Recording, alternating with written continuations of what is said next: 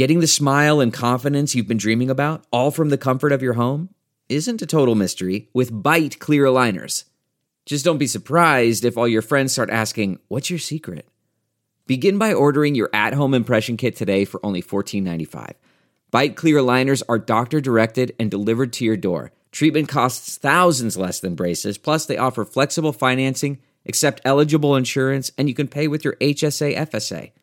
Get 80% off your impression kit when you use code WONDERY at Byte.com. That's BYTE.com. Start your confidence journey today with Byte.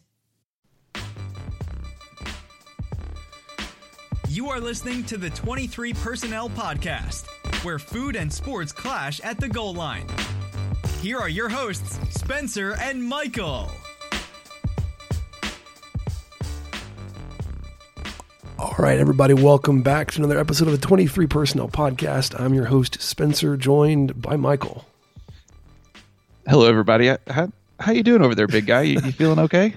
I'm having, don't make me laugh, the lingering effects of the flu. After somebody got his flu shot 3 months ago, still got the flu. And I was telling Samantha this earlier. I don't know if I've actually ever officially been diagnosed with the flu before. So this may be my first time having the flu. Kind of sucks. Oh. Well, congratulations. Welcome to the club. I don't think I've been diagnosed officially with the flu since I was probably in grade school. I may have had it somewhere. I think I had it once in college, but who knows? I didn't go to the doctor in college because I hardly who does that? Yeah, I only went because when I went on Monday, it had been 4 days. I was like, if this is a sinus infection, let's go ahead and get some antibiotics and knock it out because this sucks. I've got chest congestion, head congestion, killer sinus headaches. And then, was it Sunday night maybe? I got real bad chills and body aches. I was like, oh, it makes sense that it's the flu. Makes sense. Doesn't make sense that I got the flu shot, but I was positive for flu B, which I don't know what that means. So they typically will make up your flu shot will have majority of it is to protect you against what the CDC predicts will be the most prevalent strain of the flu, and they will call it flu A. And that's the majority of the vaccine that you get when you get the flu shot. It's okay, here's everything you'll need for flu A. There's a secondary flu that you may get. We're not going to put equal amounts in there because I think it would dilute the flu, the more prominent one, too much to be effective. So here's a little bit of flu B in case. Yeah, well, I got flu B. Anyways, man, it's been a while since we've been on the podcast and the microphones. Back before Christmas. Yeah, I think we've had a 3-week hiatus, and your flu game just happens to be it's strong. right as Tech takes the L here at home against Baylor tonight. It was Baylor plus a couple of bad calls at the end. I wouldn't say the officials were terrible the entire game, but when it came down to it, the last minute or whatever, the referees sucked. They didn't cost it though. They were bad. No. I don't. Even then, I don't think it would have changed the outcome of the game necessarily. But I want to go back and talk about that last possession where Tech got called for a technical foul. But before we get there, hold on though. If you don't want to miss us when we go on long hiatuses, you can follow us on Twitter. Follow the show at 23 Personnel. Although over this break, it's been fairly quiet there. You can follow me at Punts Suck and Michael at Michael_LBK. Yeah, it's been even quieter on my Twitter. I've taken the break and I've spent most of my free time in Farming Simulator, which I'm sure you and I will talk more about later. But we're for sure going to talk about that. Yeah, but that Baylor game. So it started off. I mean, the second we hit 2 minutes, there was a chance to review a call where it obviously went off the Baylor player out of bounds. They did not give Tech the ball on that case, but I kind of rationalized it with the fact that Ramsey fouled him. I mean, that's how he lost the ball, because Ramsey just slapped the heck out of his arm. And so maybe that was what they saw on the replay and thought, you know what? Okay, it went off Baylor, but really Ramsey fouled him, so we'll just let Baylor keep the ball.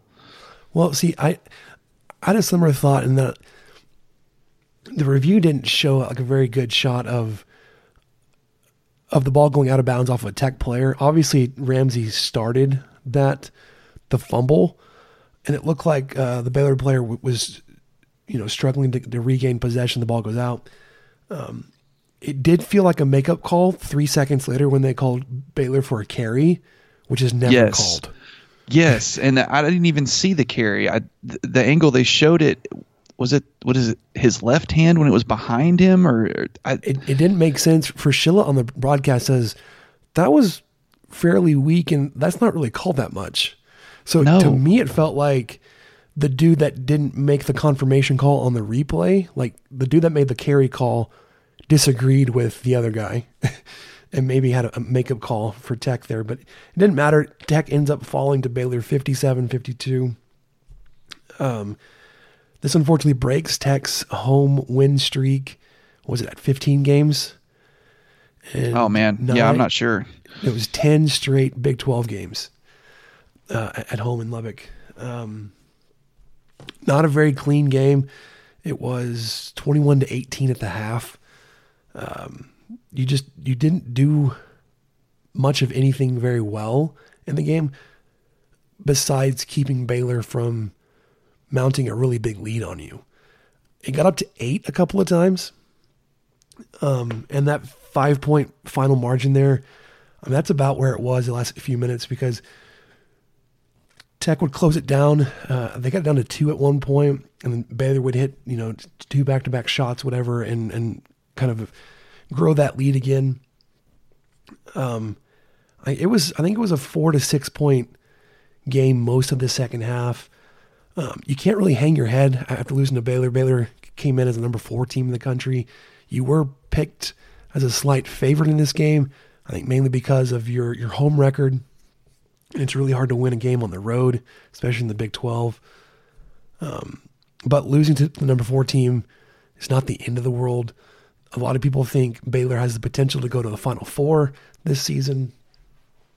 You were seeing flashes of what Texas Tech could be the past couple of games. Your potential, especially when you really took it to Oklahoma State this weekend. So you're going to be a little disappointed losing to Baylor, but like I said, it's not the end of your season. You do play them twice. And again, you were picked 7th in the league. So, losing one game in January is not determining the rest of your schedule. Right. And that's something that LeBar pointed out in our Slack chat, which shout out to LeBar and Dan. I got to hang out with those guys a little bit this evening before the game. But he mentioned that, just the past few years, Tech's just kind of struggled in January, but then somehow figured things out. And this may be another example of that.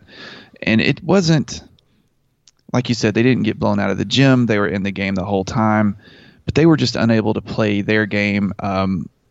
Morrow just completely. This is it. We've got an Amex Platinum Pro on our hands, ladies and gentlemen. We haven't seen anyone relax like this before in the Centurion Lounge. Is he connecting to complimentary Wi-Fi? Oh, my. Look at that. He is. And you will not believe where he's going next. The Amex dedicated card member entrance for the win. Unbelievable. When you get travel perks with Amex Platinum, you're part of the action. That's the powerful backing of American Express. Terms apply. Learn more at americanexpress.com/withAmex. The comfort of your favorite seat is now your comfy car selling command center, thanks to Carvana. It doesn't get any better than this. Your favorite seat's the best spot in the house. Make it even better by entering your license plate or VIN and getting a real offer in minutes. There really is no place like home. And speaking of home, Carvana will pick up your car from yours after you finalize your offer. Visit Carvana.com or download the app and sell your car from your comfy place. Has disappeared from being effective on offense. Even his free throw shooting, which has been epic, has kind of taken a slight the last few games. But the poor guy, I'm worried about him. He's 3 for 11 on shooting. The ESPN box score says he was 0 for 6 from 3, but I think he was 0 for 7 tonight. Yeah, of course, when he missed his first free throw of the night, they were in the middle of talking about how his 94% career free throw percentage was leading all of Division I basketball. Never fails. And then Fran Frischel's like, that's not on us.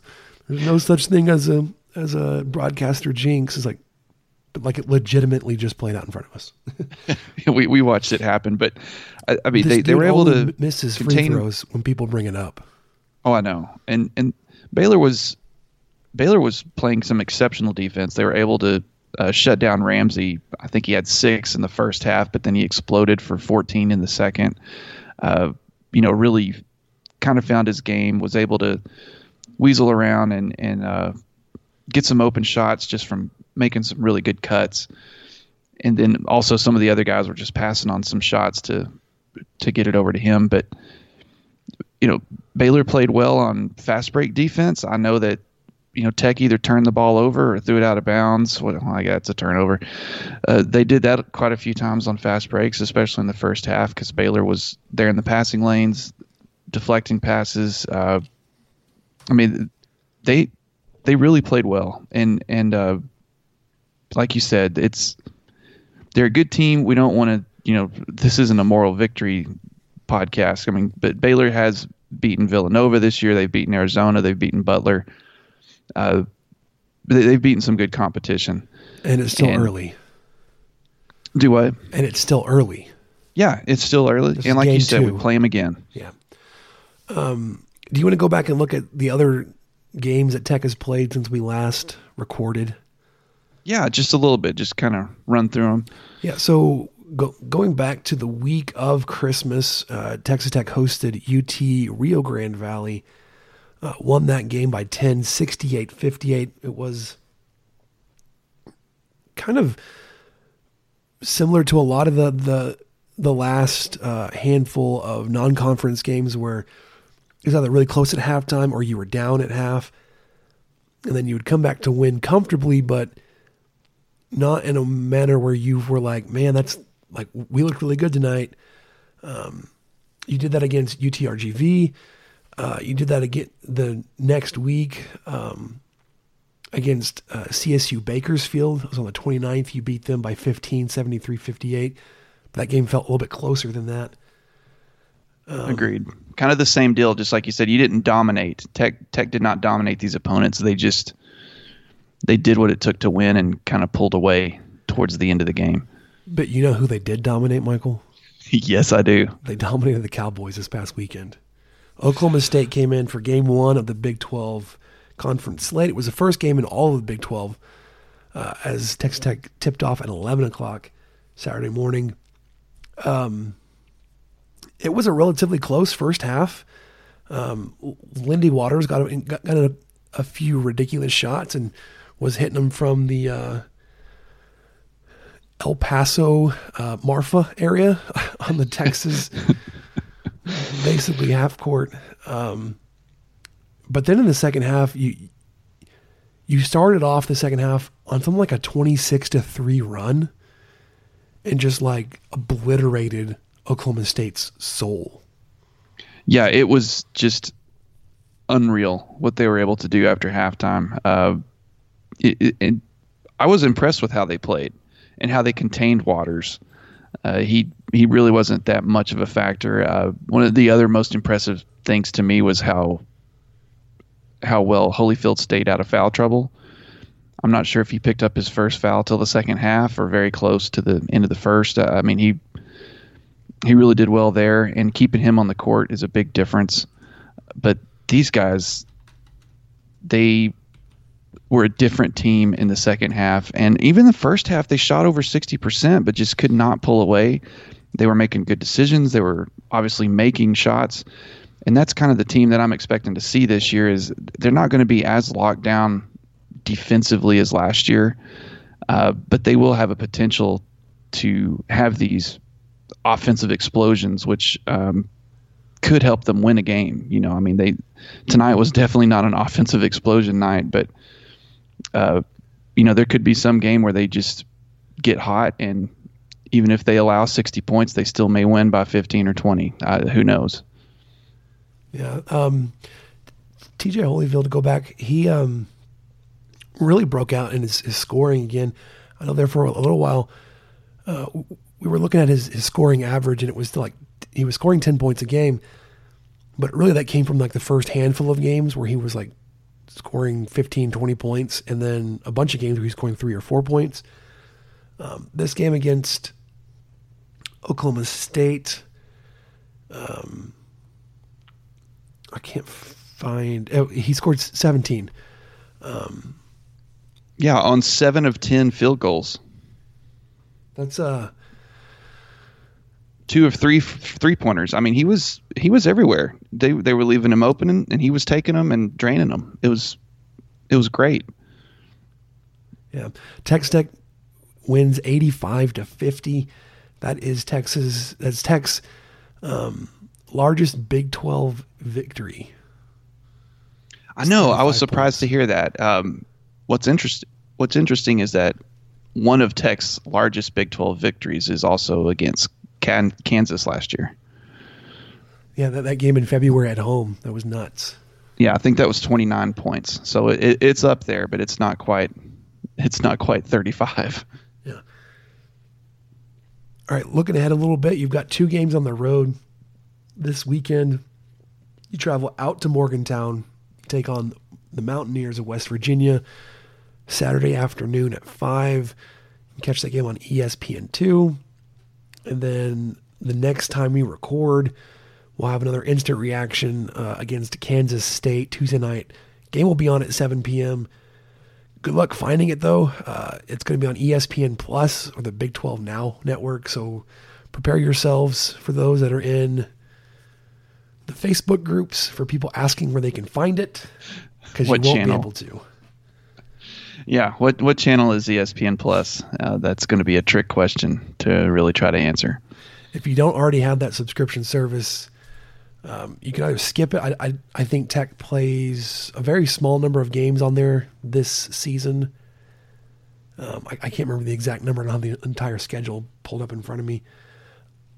It's either 2 or 3, Spencer, and they're all in the month of January. So if you decide to sign up for ESPN Plus that night and then just have it for 1 month for $4.99, then you can watch all the Tech games that are on that platform this season. Yeah, you can catch other games on that platform until your subscription runs out if you just keep it for the month. But if you're right and they're all in the month of January, then yeah, you just have to pay for it once. Not a bad pay-per-view price if we're going to have to look at heading that way in the future. But yeah, that'll be next Tuesday night against Kansas State Wildcats in Manhattan, Kansas. So, Michael, I have to ask you a question. What's up, man? How fed up of my voice are you by now? I'm hanging in there. I think it's probably just as rough to listen to this. Like, this dude needs to clear his throat. It's like, yeah, I've tried. It's not helping. Well, and then when I clear my throat, it ends with me coughing, and then that burns, and it's a whole mess, man. You guys, I appreciate you sticking around if you've hung with us this far. 17 minutes in, listen to my rasp or whatever you want to call this. We can power through some football news if you're feeling up to it. Yeah, I'm not going to play the bumper because it feels kind of weird to play that when we just have one game left in the season. We're just gonna roll straight into it. College football, the season is coming to a close Monday night, and that'll be the national championship game between LSU and Clemson. We'll talk about that in a little bit, but Michael, we're not ready to do it yet because we haven't officially hit our anniversary, but it was after the national championship game in 2018 that we launched this podcast. I believe it was January 8th. So we are very near 2 years going for the 23 Personnel podcast. How about that?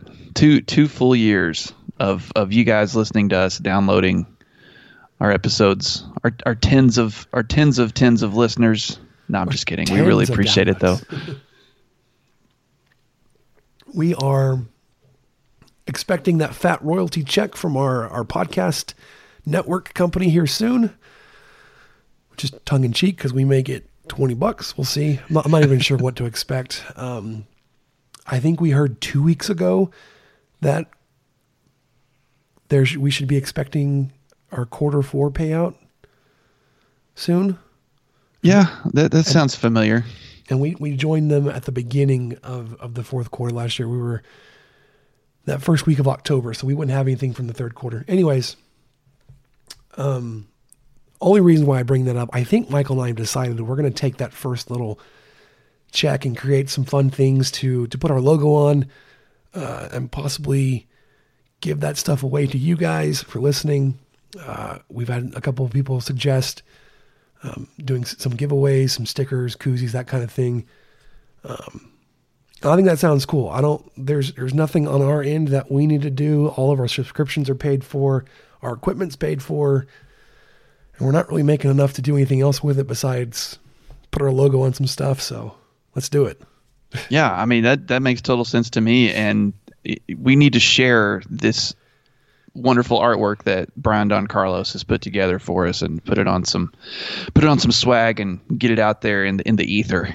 Yeah. Well, and also because you guys are the only reason why we've made any of this money, because of you listening and subscribing to the show and all that good stuff. So one, we appreciate you guys coming back, for, the 2 years we've been going.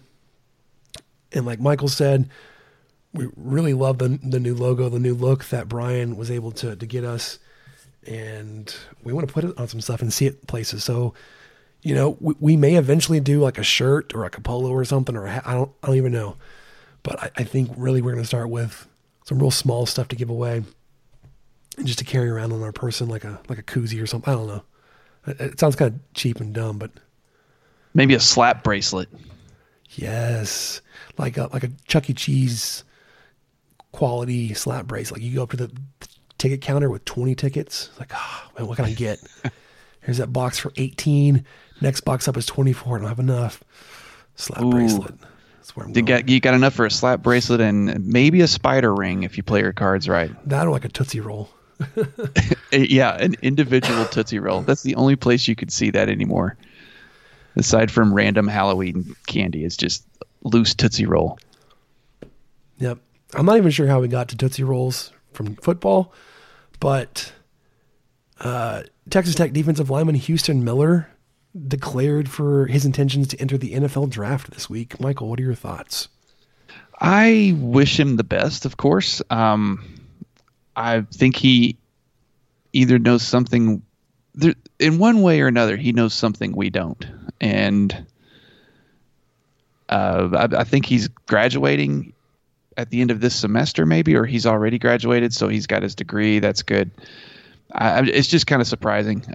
He was, as most of y'all know, I think he recorded 2 tackles over the last 2 years. Just not a huge contributor on the field. Wasn't really on the field very much, but maybe he has some reliable intel, or like I said, the other thing, there could be something he knows that we don't. Maybe he just doesn't like something about the program and would just rather call it quits and take a shot on the NFL, knowing even if that doesn't work out, he's got his degree and he'll probably be all right. What do you think? Yeah, so I was surprised when I saw that as well. And to your point, maybe, with him having graduated and I think he's got like 1 year of eligibility left. He's like, I might as well throw my hat in the ring for the NFL. Maybe he's heard something that, people like his size and his demeanor when they see him play special teams. Maybe they think they can project him somewhere. I'm not sure, because we just haven't seen too much of him on the field outside of kick coverage teams. He was always a player that looked really intimidating from the time he got here on campus several years ago. But Houston Miller, backup defensive lineman for Texas Tech, declared for the NFL draft, and will forego what I assume would be his final season of eligibility to pursue playing professionally. Now, speaking of moving from college to the professional ranks, there's some big splash today down in Waco, actually, about Matt Rule being hired as the new head coach for the Carolina Panthers. This is great news. One, I always I was really hesitant to believe that Matt Rule was so heavily pursued for an NFL job. I was like, I guess I just wasn't valuing what he did at Temple or at Baylor all that much. I was like, he helped turn those programs around, but is 4 or 5 years, whatever it was, these two programs enough for an NFL franchise? Like, yeah, we're going to go pay him nearly $100 million to run our organization. And I guess he found one. Yeah. Well, what threw me off was that I think last year the rumor started, and I forgot what Baylor did last year, but they had a winning record. Obviously, I mean they it was performed 6-6, well it? Better. Do what? It was 6-6, wasn't it? Yeah, I think it was 6-6. I can't remember how they wound up in the bowl game or not, but I remember hearing the rumors last year, and I thought that's the most ridiculous thing. Why would you give this guy a job in the NFL? And you hear that and you think, I mean, is he even that great of a coach? And then he somehow wills Baylor to the Big 12 championship and 11 wins and all that stuff the next year, and you think, okay, well, maybe there was some truth to that he is a good coach and is someone that people should be paying attention to. But hey, as much as I love Cliff Kingsbury, he just got hired by the Cardinals and Yes, that's true. never did anything even remotely close to what Rule just accomplished. I mean, going from 1-11 to 11-1, that's like a storybook type ending for something. So, I mean, there was a 7-6 season sandwich between those. So, I mean, it wasn't a bad year last year. They went to a bowl game and won that. But yeah, sure, but that was a big turnaround too, to go from 1 win to 7. No, for sure. And then from 7 to 11. Usually, I can't remember where I saw it. It was probably Seth. Yeah, he quoted this. I think most teams can realistically expect like a swing of 1 to 2 games a season in either direction. And Rule was able to go +6 from year 1 to year 2, and then +4 in year 2 to year 3. Both of those are significantly higher than the average. And then I think you can take into consideration he also did similar things to a Temple team. So yeah, that for Big 12 fans, I think you can cautiously be optimistic that Baylor can bungle their next hire enough that they're not going to be competing for the conference championship next year. Who knows? This is great news for 9 of the 10 Big 12 teams today.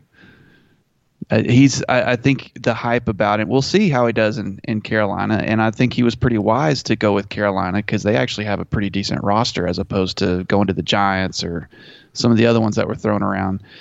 Of course, the Giants have Barkley, which, man, that guy's great. But the rest of the league can kind of take a breath and be grateful. But I really think we'll see how he does. But the hype may be true. I mean, he's taken 2 teams that at the time he took over were just really bad, and especially with Baylor, just in a really bad place altogether, and completely and totally turned them around. Yeah. If only we could get Matt Campbell out the door. I mean, for at least Texas Tech's sake, because he's got our number. Now, I don't know if Baylor was super prepared for this news today, Tuesday. Early names I was hearing, included I can't remember his position. I think he was a tight end coach already on staff. He was a holdover from Bryle's staff. Joey McGuire, who coached at Cedar Hill High School in the Dallas area. He won multiple state championships there, and I'm getting all this information from Rob Bro and Carson Robinson this morning. They were discussing it. That may be the most seamless transition if they're going to try to continue to build on what Rule was able to the foundation that Rule has laid, to hire within and then kind of replace a couple pieces. Outside of that, because I'm not real big into following a lot of coaching searches. It's going to be interesting to see who they go with. Now I was surprised, excuse me, at how quickly some of these NFL teams conducted their head coaching searches, because we saw that. I guess the one exception would be how the Cowboys handled their head coach transition. When I guess Jason Garrett had those 3 meetings with Jerry and Stephen Jones, I guess emphatically trying to say he deserves to be the coach still. And then he was not accepting their plan of not renewing his contract, which expires, I think, in a week. So they haven't fired Jason Garrett, which I found out today when they were saying that teams were requesting to interview Jason Garrett. I was like, that sounds strange. Why do the Cowboys still have that ability? It was like, well, because he technically still works for the Cowboys. They didn't fire him. They're just not going to renew his contract when it expires next week. So that's funny. If they wanted to be real douchebags about it, they could do like, no, you can't interview with the New York Giants. You can't go to a conference foe. But yeah, the Giants seem to move really quickly. I guess we were hearing yesterday that it was Matt Rule. Somebody was saying that Rule's kids were enrolled in a private school in New York, and it seemed like he was getting ready to move his family up to New York. But apparently Rule went to Carolina first, had that meeting, and was going to take that offer to New York and say, can you match or beat this? Supposedly the Giants passed. They wanted Joe Judge from the Patriots staff. Judge is a wide receiver and special teams coach under Belichick. I'm not familiar with this name. I'll only bring it up because he's a NFC East team. But it was just strange to me that a position coach, even on the Patriots staff, could go from position coach to a head coach. But the Giants seem to have hired Joe Judge to be their next head coach. And then we didn't mention this specifically, but the Cowboys did hire Mike McCarthy, formerly of the Green Bay Packers. Yeah, McCarthy just kind of took a year off to search, to do some soul searching, I guess. And as fast as that happened, and as steadfast as Jones seemed to be with standing behind Garrett, it just seems like this was kind of maybe in motion before the end of the season. Who knows? I mean, because it's easy to court a coach who doesn't have a job. So I would think that would be an easy phone call for Jerry to make, or for Steven, or for one of those guys in the front office to talk to McCarthy late December. Hey, so if things don't work out with Garrett, would you be interested? I mean, I don't know. I'm just completely speculating on that. Joe Judge, I don't know who this guy is. I guess the Patriots are kind of getting the Nick Saban treatment, where, oh, well, you shared a bus with Nick Saban once. Why don't you come coach? I don't know, anywhere. Just come coach here. You'll be fine. Yeah, so I think Belichick kind of gets that same thing, sort of respect, I guess, now. But that's just kind of an interesting hire, and obviously I hope it doesn't work out. It's interesting that you mentioned Saban, because I think Judge coached under Saban at one point. Oh my God! So he was both Belichick and Saban. So oh my gosh! If he ever shook McVay's hand, then he's probably going to just I don't know, this Giants Super Bowl 2022. You heard it here first. I don't want to talk about that. Let's talk about the Big 12 bowl games that we kind of picked a few weeks ago. Big 12 ends up going, what was it, 1-6? It's pretty rough. I thought possibly that they could have won 2 games. The 2 games I thought they could have won. No. Going back and looking at. No, you only picked one. I picked one of them, and it was incorrect. First game of Oklahoma State versus Texas A&M. Michael, you took the points. Oklahoma State +6. A&M wins the game by 3, 24-21. So A&M wins, but you get the pick correct there, as you took OSU to cover. It was an ugly game. I mean, only 45 points and a couple of, a Big 12 school and a former Big 12 school that have previously been known to put up a lot of offense. If I remember right, I think 10 or 17 points were scored in the fourth quarter. It seemed like nothing happened until the end of the game. Yeah, I wish Oklahoma State would have won this game, but the Aggies win. Not that it really matters because I don't really care. I just didn't want Aggie to have that. And then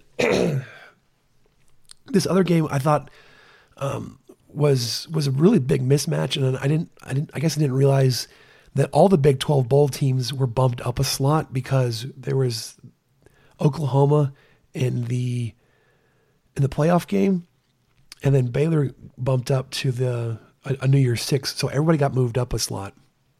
So then you get a game like 7-5 Iowa State taking on a 10-2 Notre Dame, and Notre Dame just wipes the floor with Iowa State. The line was 3.5. They beat them by 24. It's 33-9. We both picked Notre Dame to cover here. So, yeah, yes, we got that right. Michael, let's talk about the playoff game, Oklahoma versus LSU. How did you see this game playing out? I really, well, you're kind of leading into it. I took OU in the points because I thought LSU at -13. I was like, that's just too much. That's too much. These teams, LSU, as great as they are, OU is just as good on offense, and that is really what I thought, or very close to just as good. And so I thought they'd hang with them, but ultimately lose. Something close, maybe not close, but 48-41, or you know what I mean, something like that. And then LSU goes about just completely dismantling the Sooners and embarrassing them 63-28. It was like 49-14 at halftime, wasn't it? That sounds right. I think Burrow threw for 6 or 7 TDs. Yeah, I think he had 4 touchdowns and 300 or 400 passing yards by halftime. So I took LSU at -13, and in private conversations, I was texting my brother and the guys in the Slack chat that LSU was going to roll. But let's be honest, I did not see them winning a playoff game by 45 points and making it look as easy as it did. Yes, this was a 1 versus 4, and technically this is the widest margin possible matchup. But it's still a playoff game. And I think that LSU kind of punched Oklahoma in the mouth and got them off rhythm early, and then took advantage of some size mismatch. I never thought Oklahoma looked small until they played LSU that day. I was like, holy crap. The defense, like Oklahoma's defense, looks tiny. And that's probably what a lot of people thought about Texas Tech defense from 4 or 5, 6 years ago, when they were like, man, the Tech defense, it just can't hang with anybody because they're just so vastly undersized. I never thought the Oklahoma defense, especially the secondary, was undersized until they played LSU. Their safeties look like they were center fielders for a baseball team, like 6'2", 180. It was like, that's not going to work. No, and I mean, Joe Burrow, I can confirm he had 7 TDs. He was 29 for 39, on the day, 493 yards, passer rating of 239.8. And I hate to quote like the transitive property here, but like Oklahoma did this same thing to you not that long ago. So I would not want to see the outcome of a Texas Tech versus LSU game right about now. No, and on a neutral field. Well, that was on a neutral field. I mean, imagine if Tech had to go to like Baton Rouge or something. I mean, but it was in Atlanta. It wasn't all that far. Well, maybe. Well, it's still neutral. Well, okay. Sure. Yes. Sorry. I'm not trying to negate that point. The thing that I'm thinking of is the championship game next week is in New Orleans. It's a de facto home game for LSU. Yeah. Against Clemson, who was number 3. That game was really entertaining. I enjoyed watching that game. Clemson, Ohio State. Let's wrap up. We have three more Big 12 bowl games. Kansas State versus Navy. Kansas State was picked -1. Navy wins this game by a field goal. I think it was literally a last-second field goal, or pretty close to it. It was, and when it was like on a 4th down. Navy ran this halfback pitch pass that got them like down inside the red zone with like seconds to go in the game. Like, it was a really gutsy call and something you wouldn't expect from a service academy to kind of like that kind of trick play to pull out right there at the end. It looked like both teams were fairly confident and comfortable going into overtime. But I think Navy probably saw that, what was it, like that lack of motivation to finish the game from Kansas State right then and took advantage of it. We both picked Kansas State to win this game. I don't know if I already said that. We're obviously both wrong. It was an entertaining game to watch while I was getting ready for, what was that? That was New Year's Eve. Getting ready for our New Year's Eve party. And then the game right after that, Texas played Utah in the Alamo Bowl. And I had fond memories of when Tech went to the Alamo Bowl to play Michigan State. I went to that game, just a couple of days after Mike Leach was fired. This was a difficult one for me to pick because of Utah was so close to being in a playoff spot. They lost to Oregon in their conference championship game, so it knocked them out of contention for that number 4 spot. But then Tom Herman in Texas had basically fired all of their coaches just a couple of weeks before. So I was like, who's going to be there for Texas to practice with the team, to get them ready for a game? And probably because I wasn't paying a whole lot of attention to Texas, I couldn't care less. But they came out and really took care of business. They won by 4 touchdowns, 38-10. We both picked Utah at -6.5. I didn't even think. I mean, I really thought Utah would come out and I thought they'd win by 2 touchdowns. This was not at all what I saw coming. No, and like it could have been like the letdown that they didn't make the big game they thought they would, or Texas was not as depleted with their coaching staff changes as I was thinking, and maybe others were thinking going into this game. But yeah, winning a game like the Alamo Bowl, which is a really good matchup, many years, but by 4 touchdowns is impressive. There were a lot of Texas is back memes that night.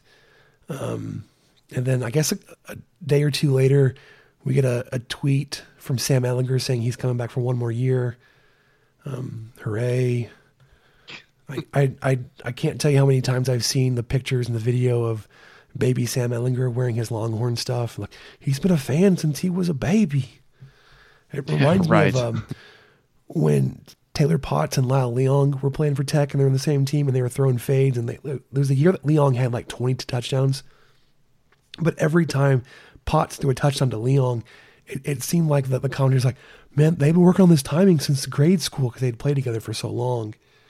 It's like, great, they got to make that reference. Or like when Colt McCoy and Jackson Shipley, Jordan Shipley. No, yeah, not Jackson. Yeah. And then it was Case McCoy and Jackson Shipley, like, oh, they're roommates. They've been best buds for forever. Wait, okay, that just reminds me. Case McCoy, his face looked like he got kicked by a freaking donkey. Okay, sorry. One more game. Baylor versus Georgia in the Sugar Bowl.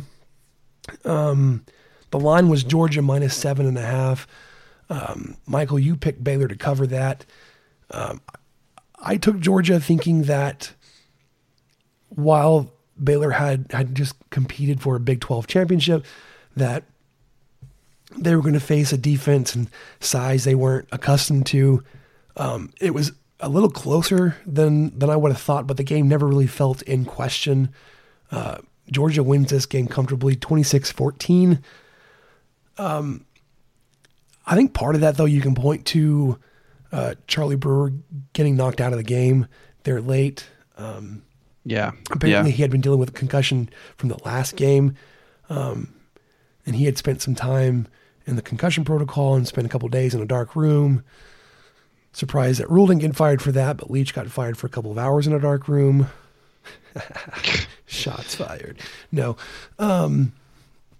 Excuse me. Yeah, so that game played out about how I expected it to outside of the injury. It's unfortunate to see your starting quarterback go down in a big game like this. But Georgia wins that game, leaving us with just the one. Clemson versus LSU, Monday night. The line is currently LSU minus 5. Michael, who you got? I am not picking against LSU again, so I'm definitely going to take LSU to cover.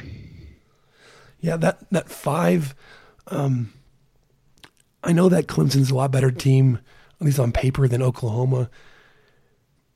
If you look at momentum, though, like LSU made a huge statement against Oklahoma, whereas Clemson played really well against Ohio State, but not in a sense that you feel like they're the team that's hot and on fire right now. At least I do. I feel that team is more LSU than Clemson. And with it being pretty much a home game for LSU, I took LSU minus 5. It'll probably not a 45-point margin here, but probably a comfortable 8 to 10 points. Yeah, I mean, I don't want to predict a crazy rout because Clemson can play defense. And I thought that, man, I'm still floored by how LSU just completely wiped the floor with OU. That's just blown me away. So that's recency bias. Definitely has me picking them to win, but I don't think it's because I expect the same game either. Well, the last 2 games I've watched LSU, it's just been just a ridiculous level performance. So yeah, and it may be recency bias. It may be because I just don't think that Trevor Lawrence is a better quarterback than Joe Burrow, although he did really well against Ohio State. And also I just have some familial ties to the Tigers, so I gotta say go Tigers. Go Tigers. Hey, Spencer, I have an idea of a way that you could participate in these games. Yeah. If you want to lay some money on the line, you want to hear it? Oh, I absolutely have to hear this. All right. Well, I don't know about you guys, but for me, a game is 10 times more exciting when I'm putting my money on it. Sometimes I have a gut feeling about a matchup. Sometimes I'm just betting on my team because they're my team. Regardless, whether you've been betting for years or you're ready to play for the first time, MyBookie is your best bet this season. If you're going to bet, do the smart thing and go to mybookie.ag because no one gives you more ways to win. Don't just sit on the sidelines. Get in on the game. And if you join right now, MyBookie will double your first deposit. That's right. Use promo code CHAIR to activate the offer. That's promo code CHAIR to double your cash. You put in $500, they'll give you $1,000. Visit mybookie.ag today. You play, you win, you get paid. That sounds pretty entertaining, interesting. Make things a little more lively next Monday night. Sure could. a couple more things before we wrap this up. Let's talk a little bit about some Texas Tech baseball. I feel like I've been teasing this for a while, giving Keith a lot of free publicity, but he did promise an episode would be coming out shortly. So keep hitting refresh on your pod feeds. A fall episode of the Dinger Derby podcast should be coming out, although now it's the spring. The first game is 5 weeks away. It is on Valentine's Day, where Texas Tech will be hosting Houston Baptist. So it's not that far away that the baseball season will be upon us. And what a great gift for your significant other is a ticket to that game. Or a gift idea for you to give to your significant other that they can get you. You drop some hints like, for yourself. Sweetheart, I'd love to take you out to dinner on a night where the restaurants aren't crazy packed with a bunch of sapful idiot dudes. Let's go out on the 15th. I got this great gift idea for you to give me. It's a pair of baseball tickets to the Houston Baptist game. They have food at baseball games. You can eat there. They have some of the most wonderful barbecue Frito pie nachos, whatever they were called. I had them last season. That barbecue stand at the end of the first base line. My goodness. Yeah, I don't know what they're called. They should just be called the Extravaganza. There's just all sorts of stuff in that thing. I can't remember if it was a Frito pie or if it was nachos. I think it was Frito pie. It was Frito pie. It was Frito pie with brisket and beans and I think jalapenos and cheese and pickles, barbecue sauce. It was like a barbecue sandwich on a Frito pie. Basically, yeah. Magnificent. And not all that. I mean, I think it was like $8, so it's not like terrible, but for concession stand food, that's not terrible. And then also you get to watch some Texas Tech baseball. It may be cold, knock on wood. We've had a really mild winter so far. I mean, goodness, it's been in the 60s the past couple weeks. Yeah. So I can't tell if that means we're going to have a mild winter the whole time or if we're like about to get slammed with some 20-degree blizzard days. Anyways, baseball coming up in just about a month. Be sure, if you guys haven't already subscribed to the Dinger Derby podcast, Keith Patrick will get you set each and every week once we get rolling there. Michael, I did not send out a call for questions. Did you? I didn't even think about it. So no questions from you guys, but that is on us. Here's one question. Morrow is 0 for 7 from 3. Who cursed our boy? I think I had this other thing pulled up. Let me see if I can find it semi quickly on my phone. Our guy's been in a bit of a slump this year. Let me just read off his percentages from 3 in the last several games. Okay. So tonight he was 0 for 7. Oklahoma State 2 for 5. CSU Bakersfield 2 for 3. UTRGV 1 for 2. Southern Miss 3 for 11. Louisville 2 for 10. DePaul 1 for 4. Creighton 3 for 10. Iowa 2 for 7. Our guy's having some trouble, and I'm worried.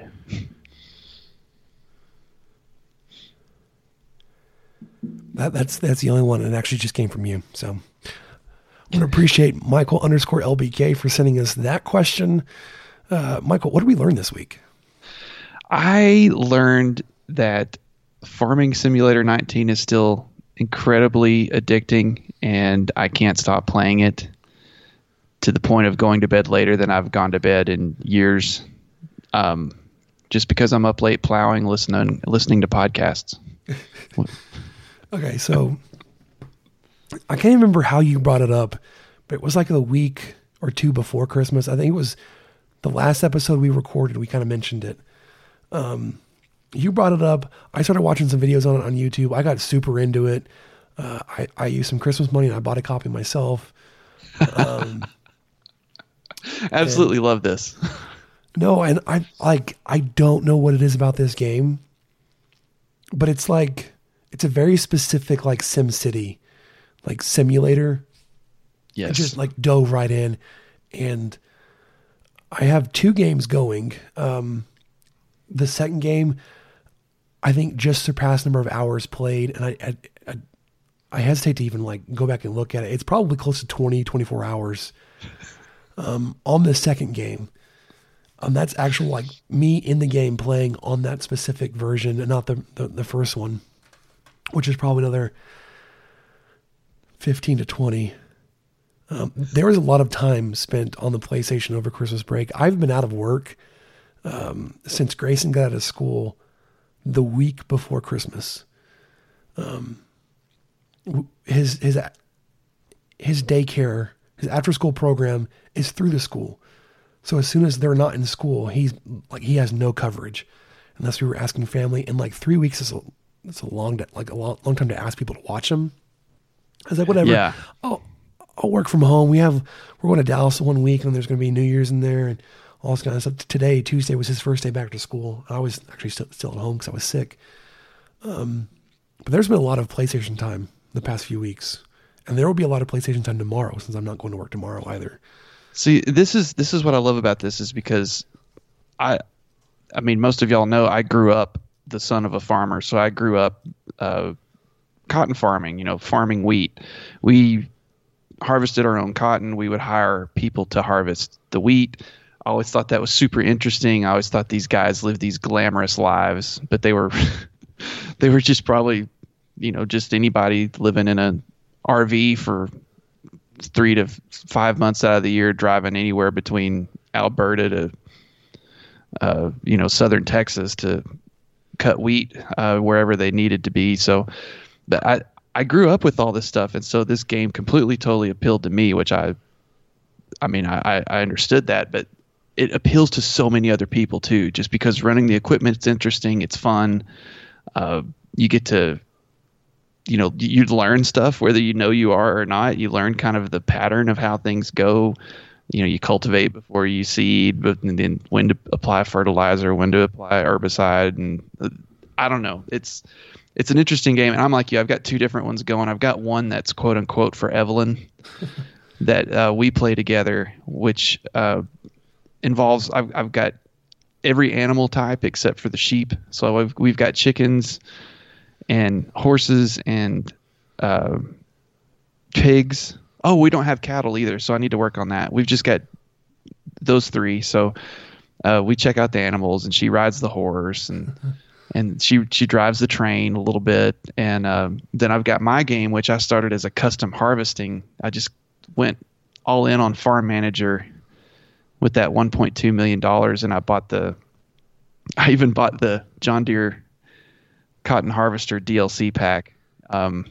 So I bought the John Deere Cotton Harvester and a couple other things, which almost completely depleted me of cash, period, because I told myself this game I'm going to focus on doing custom harvesting, and it's worked out pretty well. I've built up from that. I strip cotton for everybody that has cotton that I can find, and then I'll do all these contract work, and I recently bought a harvester, so now I can cut wheat and grain and all that other stuff too. So I'm trying to basically have a custom harvesting business, and with a little bit of, got a couple pieces of land on the side.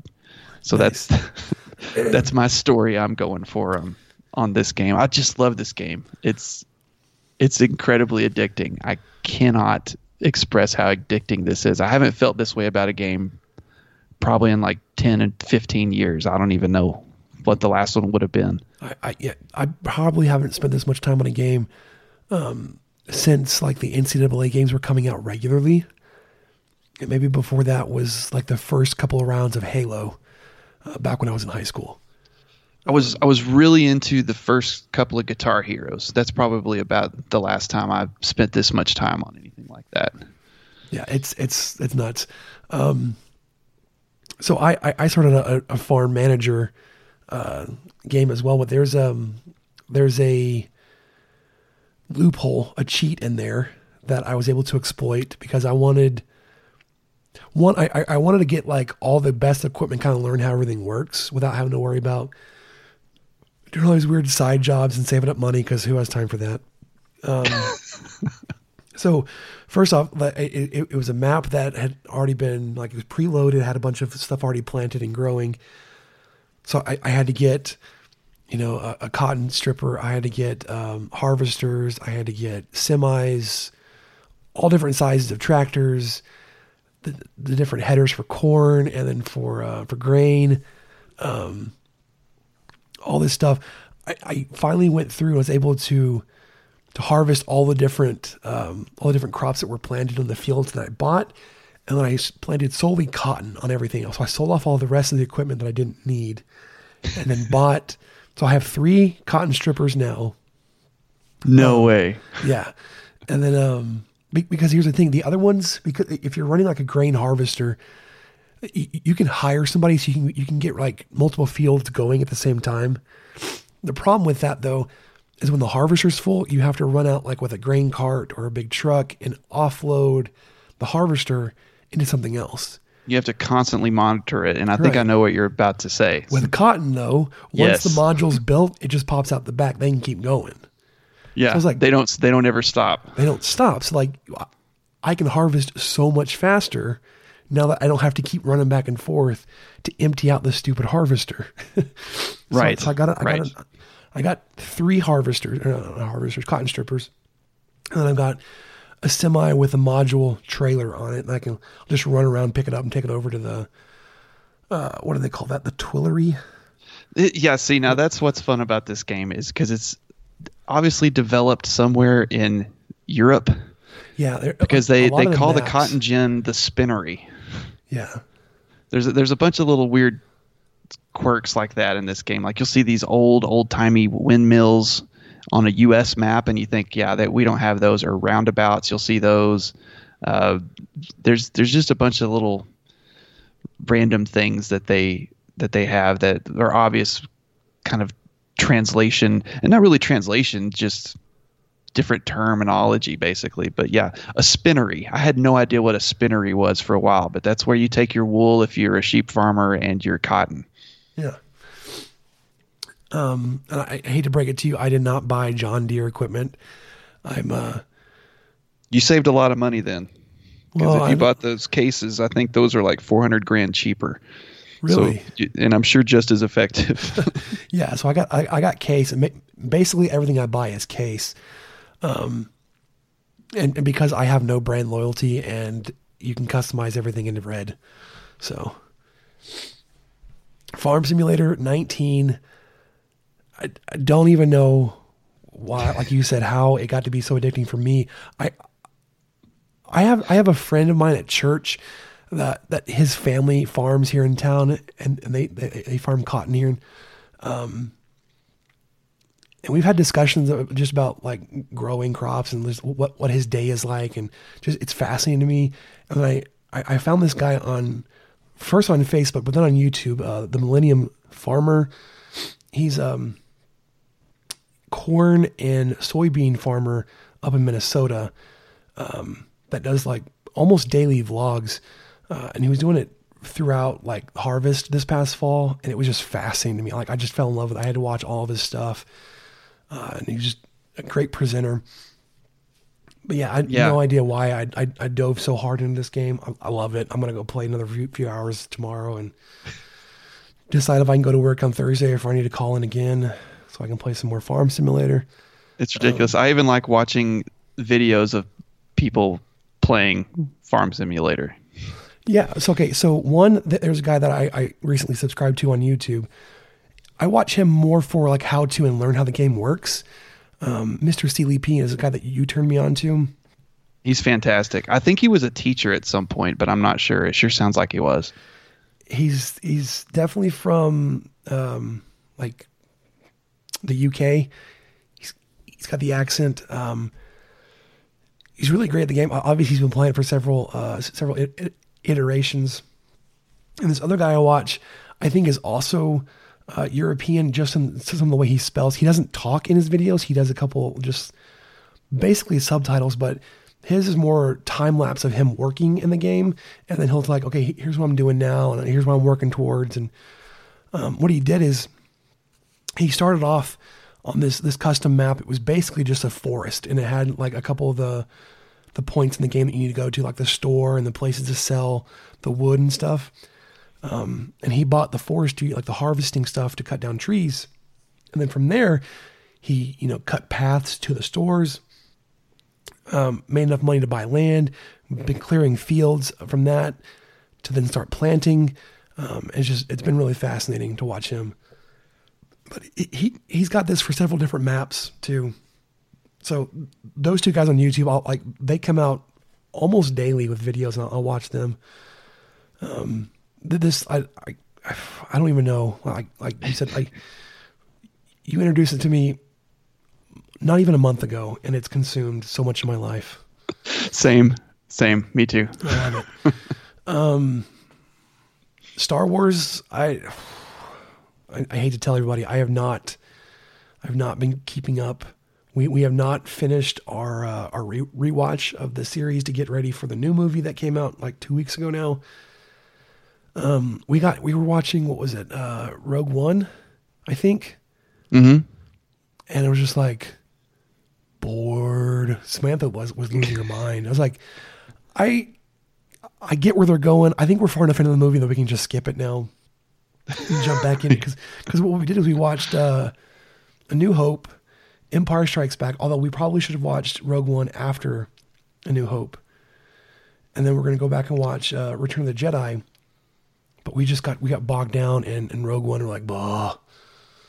So we're probably going to skip it, just get back on, watch Return of the Jedi, jump back. Samantha doesn't want to miss any movies, so we're going to go back and watch episodes 1, 2, and 3. Solo will be in there somewhere, and then we'll get into 7, 8, and hopefully 9 at some point. She wanted to watch all these before watching The Mandalorian, which has been difficult because her family's watching it, and they like to talk about it at dinner on Sunday. So like, guys, we haven't watched it. Please stop. You're ruining it. Shut up.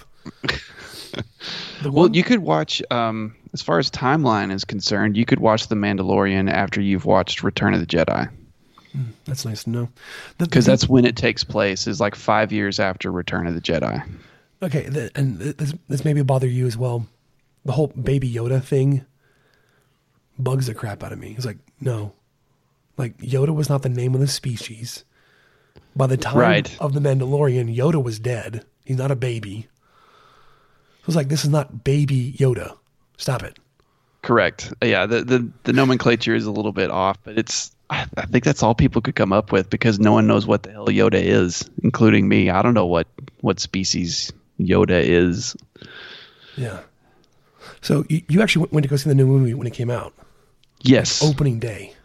Yes, on a Thursday night at 8:30. And how'd that go? It was, I'm not going to really say anything because you haven't seen it, but it was a lot. Okay.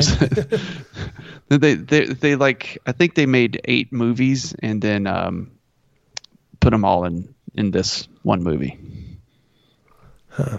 I'll be interested to see what you mean by that when I go watch it. Yeah, I don't want to say too much. Okay, you got Marvel's and Avengers update in this. Is this from when I was going back through and watching? Because I don't have anything else to add since I watched. Nah, this was just left over from last time. When I was, I don't know, I guess disappointed in that just seeing like the order of movies to watch and seeing that some crucial characters had died. But they had a movie at the end of this series that was supposed to be chronological. It was like, I know he's not actually dead or he's coming back. Which one is it? Spoiler alert. I mean, you can probably figure it out yourself, but I mean, it was good. It was the gosh, I'm already blanking on the names. It was not the last one with Thanos. It was the first one with Thanos. Infinity War. Infinity War. Super dark. I kind of liked it. Yeah, that movie. I mean, let's see. I just kind of had gone cold on Marvel. I hadn't seen several of them in the theater, and that one, Ragnarok, and then that one's what brought me back. And it made me. Well, I was like, okay, well, I got to go back and rewatch some of this stuff now, and it made me go see Endgame in the theater. You know, I'd been out of Marvel for like 2 or 3 years, and not because I was mad or anything. It was just like, you know what? There's too many It's hard to keep up with them. That's why I said it, and I watched finally 24 watched one, and I was like, oh, okay, this was really good. Now I feel like I need to kind of work backwards. Yeah, and the other thing that got me was watching Ragnarok and Infinity War back to back. That's a shift in tone. Oh, it was a huge shift because Ragnarok was almost comedic, like it was fun. There was a lot of comedy in it. And then you get a glimpse of Thanos on the ship at the end of Ragnarok, and then you jump into Infinity War, and it's like, holy crap! This, like the movie, like the timeline here crosses over between those two titles, but like it's a different world. Yes, completely. I did enjoy wrapping up Marvel's Avengers for the first time. Did find out that there's a condensed guide where you can say, there's certain movies you can skip and not really feel like you've missed out too much. Which I would say, if you're interested in catching up on those, I would look for that list. I don't know what it looks like. If 23 movies is too much for you, like I thought it was, and it took us a couple months to watch through it, I would suggest checking that out. But Michael, is there anything else you want to touch on, either from the basketball game tonight or college football, jumping back into our normal schedule? No, I think we're just trying to get back into the swing of things, and hopefully you'll be back to 100% next week after this being your flu podcast. This is going to be like your Michael Jordan moment. Game. Yeah. Well, I think that'll do it. We will get back on a normal schedule here pretty soon. Thanks everybody for joining us on the 23 Personnel Podcast. For Michael, I'm Spencer. We will see you next time.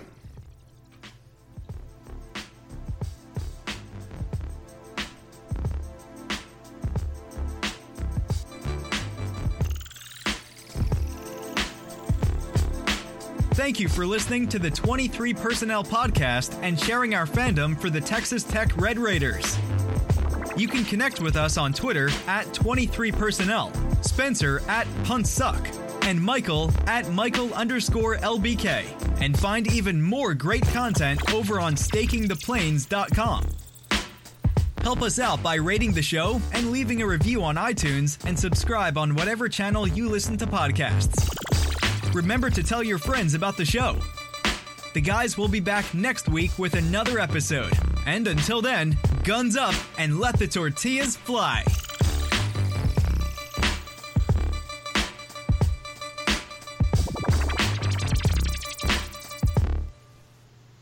When you make decisions for your company, you look for the no-brainers. And if you have a lot of mailing to do, Stamps.com is the ultimate no-brainer. Mail checks, invoices, documents, and everything you need to keep your business running. Get rates up to 89% off USPS and UPS. And with the mobile app, you can take care of mailing on the go.